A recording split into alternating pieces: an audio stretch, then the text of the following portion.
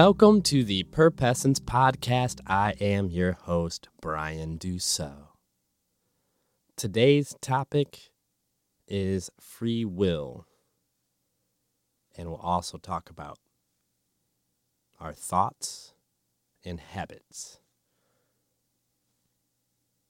So I've been listening to a couple perspectives on free will, if we have free will, or are we predetermined? So free will is like having the freedom to choose your actions.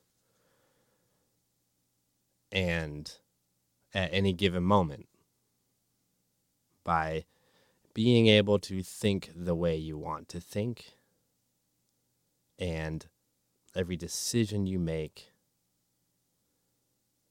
every milestone, relationship is out of the act of free will, such as simple as cooking breakfast. You did that because of your free will. So, my perspective on this is I'm in the camp of that it's all an illusion. So let me explain. So anything I do now, like recording this podcast, I wouldn't be recording this podcast if I haven't been podcasting for 2 years. And I wouldn't be podcasting if I didn't create music and was savvy in technology in the audio industry. I wouldn't be tech savvy if I didn't pick up the guitar. I didn't pick up the guitar if I wasn't having predicaments, having depression, having a down spiral in life. And also I wouldn't be able to have a guitar if my dad didn't buy it, didn't see how I was acting. So all of that led to a certain point, right? So say driving to work. You don't think about the way you're going to drive to work. Sometimes you go, well, I could take this way, but it's safer to go this way. There might not be a train. I'm risking a train the other way. When you first do it, you try to decide which way you're going to go. You go the highway versus the streets because it has a train, and then you make that a habit, and you're always taking that. Then you're on autopilot. You're not even thinking about it.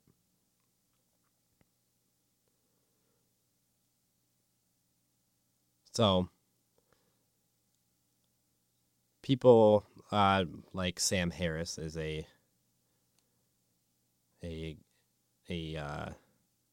neuroscientist and a podcaster, and he talks about the illusion of free will, and he says something along the lines that I did not choose not to be a psychopath.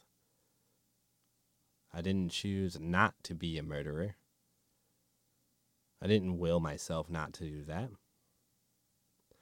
Say you have a court case for a psychopathic murderer, and you realize that it happened because this person had a tumor in their brain that caused them to not think normally, to be ill.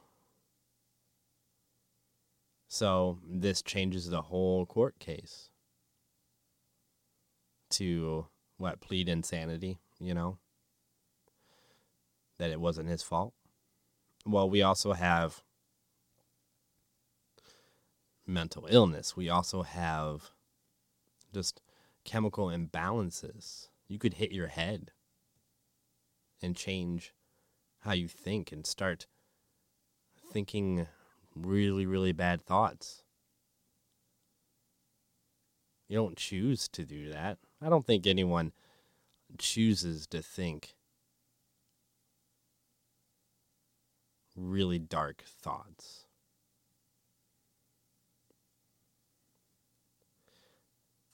So let me get deeper into thoughts since I'm going that route. And it's hand in hand with free will, right? That we are the thinker of our thoughts, that we create our thoughts, that's our identity. We identify as the thinker inside of us. Like, for example, Brian Dussault is a podcaster, writes music, likes to write stories, likes to be really corny, likes philosophy,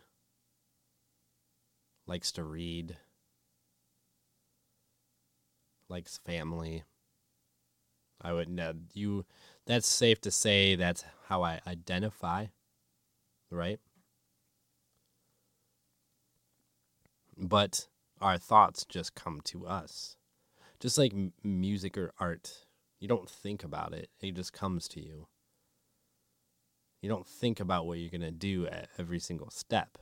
You just kind of, mess around a little bit, and then all of a sudden you have something, and it came out of nowhere. Like the aha moments.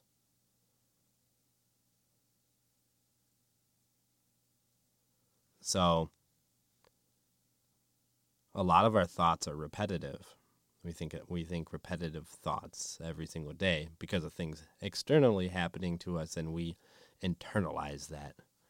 And when we internalize it, we create neural pathways, which starts creating a habit of thinking that thought, which pumps out a chemical in your body, which makes it addictive, which makes you repeat that cycle. That's like anxiety and depression or happiness or any kind of hormone. It's addictive. So you're not choosing to make that thought. That is chemicals reacting with each other and neurons firing. It's your body telling you that it's something you enjoy or something you don't enjoy. But you just can't shake it. Why are you thinking that way? Why are we anxious? We don't want to be. We don't choose to be anxious. We don't choose to be depressed. But yet we're thinking these thoughts. We say it's not us, so we take a pill.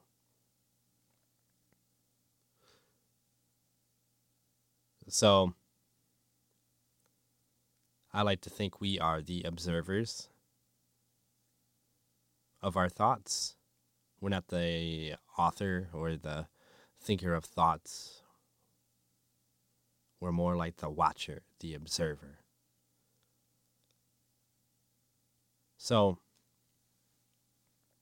knowing this, that your thoughts aren't yours, is to me relieving, because if you have a bad thought or a bad day of anxiety or depression or just feelings you don't want to feel, you can catch yourself feeling that and go, well, I know that's not me. So if it's not me, what can I do about that? Well, I can try to not think about that.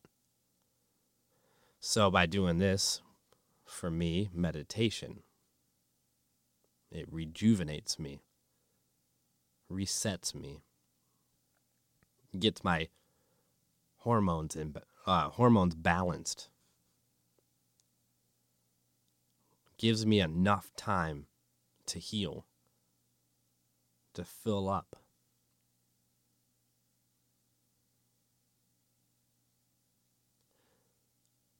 So if you don't do that and you're lost in your thoughts in autopilot, which a lot of us are most of the days, and you can't shake it, you're just repeating these thoughts and doing the same thing every day, living in the past, and you identify yourself with that. Going, well, this is the way the world is. Everything's happening to me.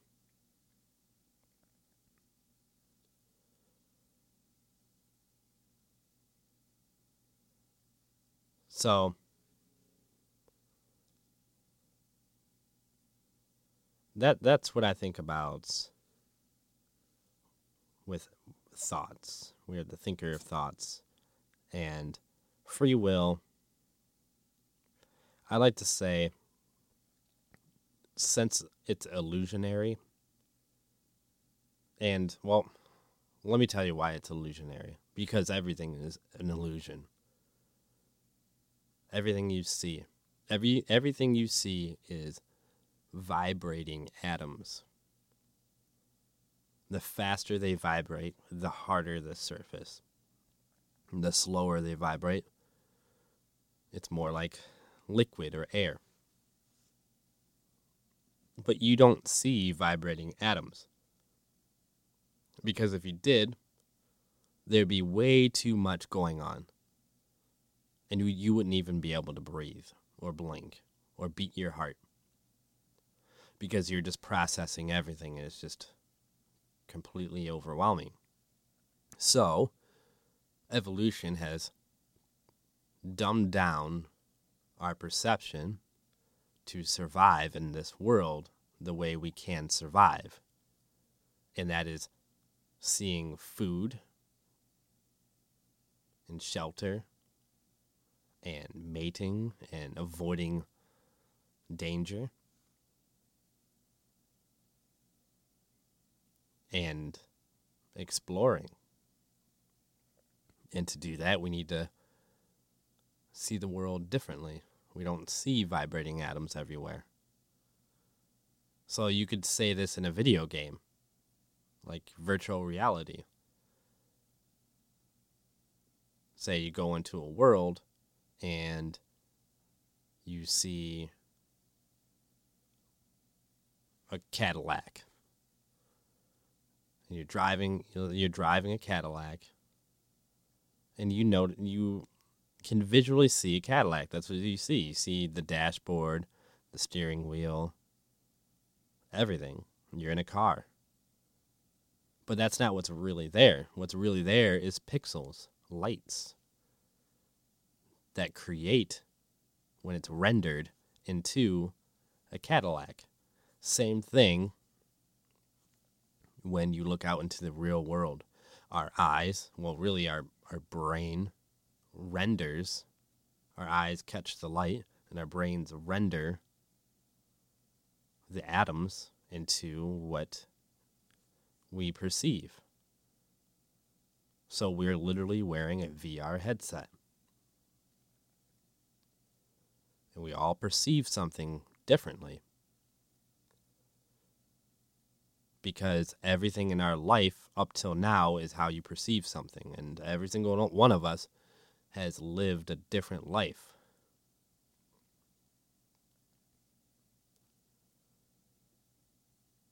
So that's why everything you see physically is an illusion. So that's externally. Internally, you have to, your mind is trying to make sense of this world. So we have an ego. And an ego tries to keep you alive. The fight or flight mechanism. Emotions. Heightened emotions. To let others know how you feel without making a sound because something's going to eat you. We still have all that. So we have all these emotions that perhaps are not needed. Maybe in the future when we're out in space and being pioneers like that. But On this earth, not so much. So we have to get past that. We have to somehow evolve past that. And by being mindful, meditating, understanding the knowledge that we are not our emotions. Emotions are whatever happens to us externally, we internally manifest. And we try to make sense of that. Just like your brain has a blind spot. You ever done that test where there's like a spot on the paper and you hold it at a certain distance and it disappears? Your brain has a blind spot. So it tries to make something up for it. That's what your brain does for you. It's the way it survives. It tries to make up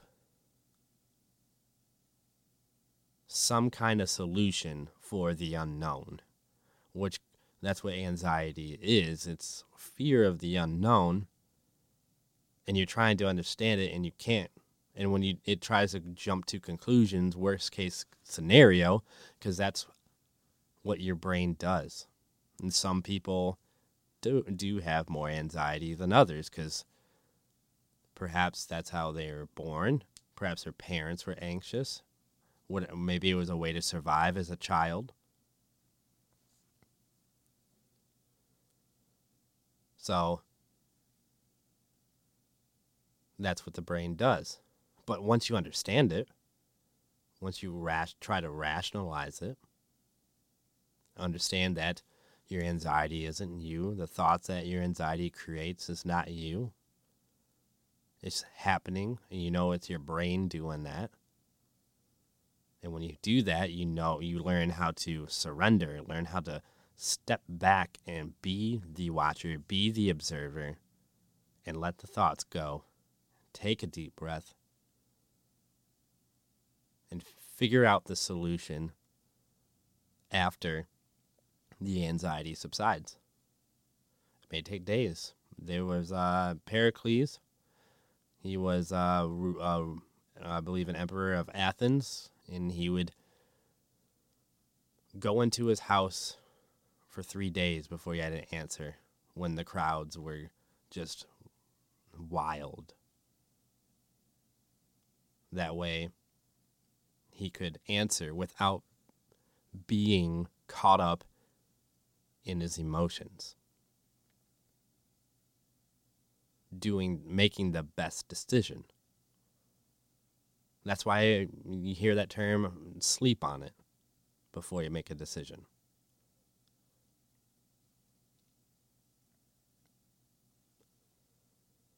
So that is the positive about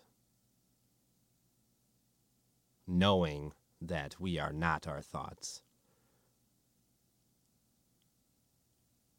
Now, you can kind of hack the system. Since everything externally happens to you, and you internally manifest that. Now, external could be anything. You could be reading a book. That's happening to you. You are gaining knowledge. It's creating neural pathways. You could watch a movie, listen to a seminar. You can hang out with friends. You can go out into nature. Everywhere you physically go,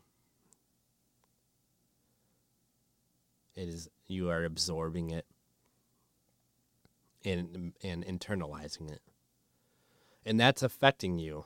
That's creating habits, neural pathways, which affects your moods.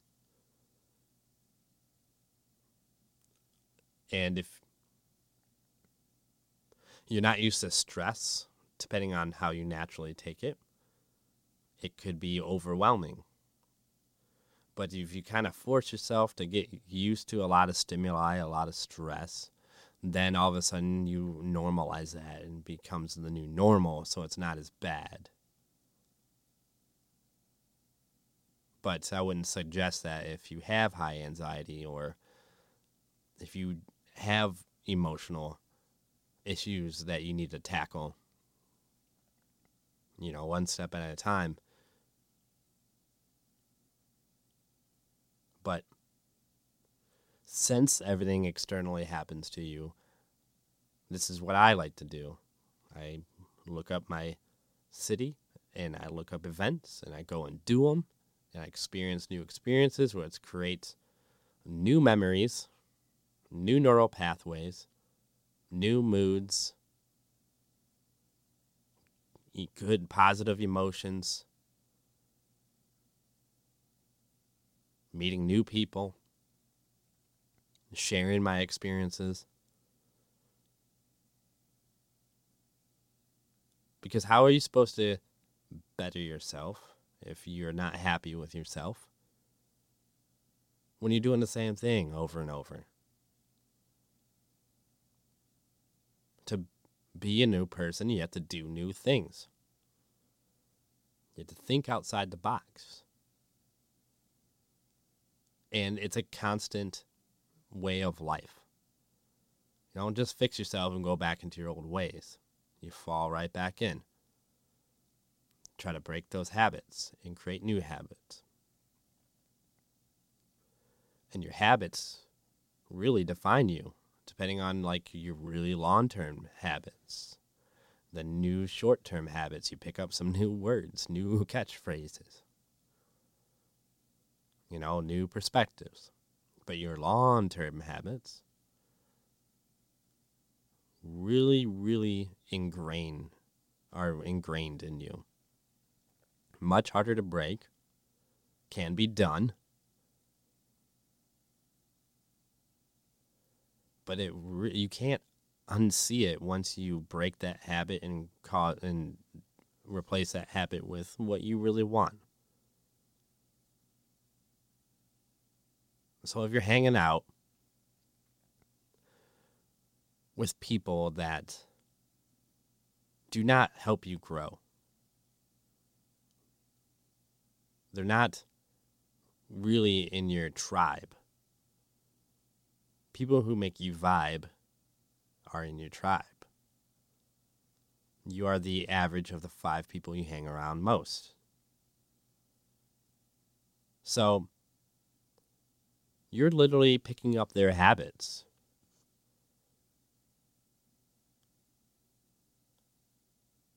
So you really need to think about it. What are these people doing for me? What am I doing for them? What kind of relationship do we have? Is it healthy? Because if it's not, and you keep doing that, you keep enabling yourself. But if you do realize that, you can make a change. Maybe you can be the one that says, you know what? I'm going to start making better choices. And you can do this with your friends. And say, I'm going to start making better choices. And you can give said examples. And there's 2 choices that they can make. They can follow your influence, follow your lead, and also make better choices. Because they actually are your friend. And maybe you both, just kind of fell off, doing things unhealthy and stuff you don't want to do. And you want to start making a change and becoming a better version of yourself. So they do it too. And grow together. Or they see you grow. And they're not going to want to hang around you anymore. Because they think that you're too good for them. Or they think that you think you're too good for them. So they're so self-conscious about it that they don't want to be around you anymore. They ignore you and act like they don't even know you. And also there's a third option, you can cut them completely. But I don't really like that option. I like to let people make their own decisions. You should cut people completely that are dangerous. Yes. Completely toxic. Yes. But I prefer people to make their own choices. Because I do want the best for them. Give them a chance, you know? So you start bettering yourself, and you start forming a new tribe. And it kind of morphs itself and molds itself into a tribe. And you have a strong support system. And this is how you're hacking your brain and your lifestyle. You're not really, you can see, hindsight how everything led up to this point. But you're not at that moment beforehand. You're not like predetermined planning this. So you're not like really, it might be on your mind subconsciously, but you're not creating it. You're not the creator. You didn't will it. But through hard work and habit and luck, it happened to you. So we have to be very thankful for that and share our experiences and keep our experiences going.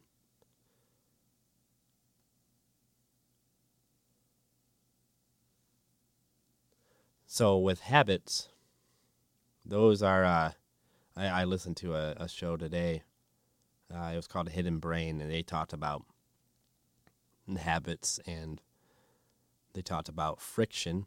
So habits are something you do because it's easy, because it's accessible.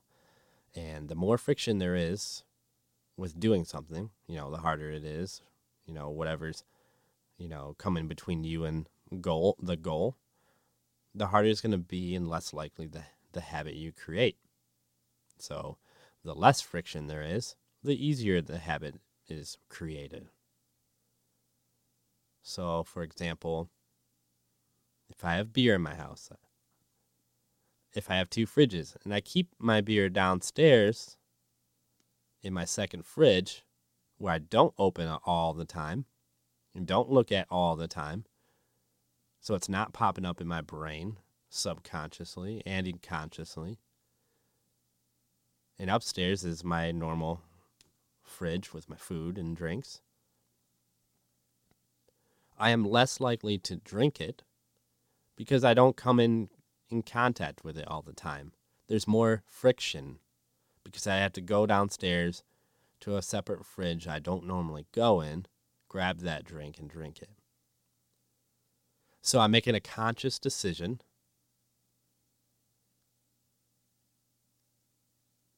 about opening up my downstairs fridge and grabbing that beer. I'm doing it on purpose. I'm not doing it like,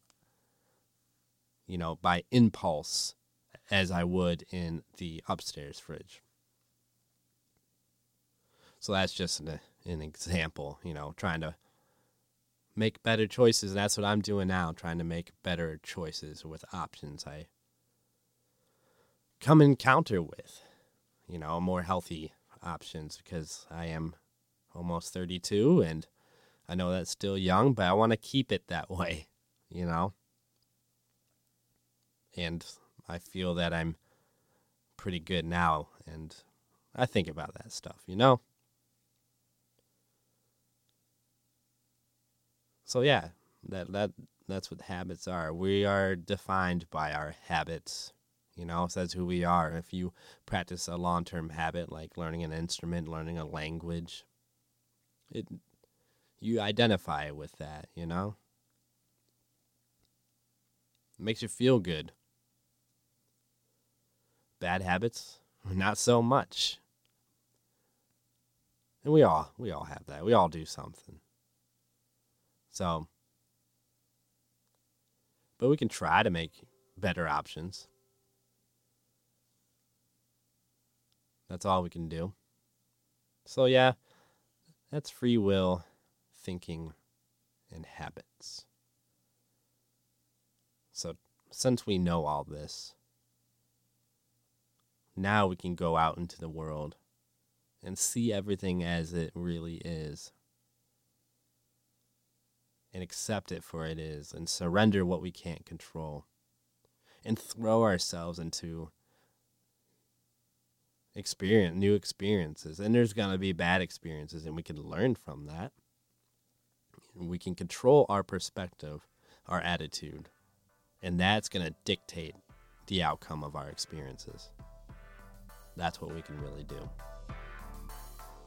All right, folks, I'm out of here. See ya.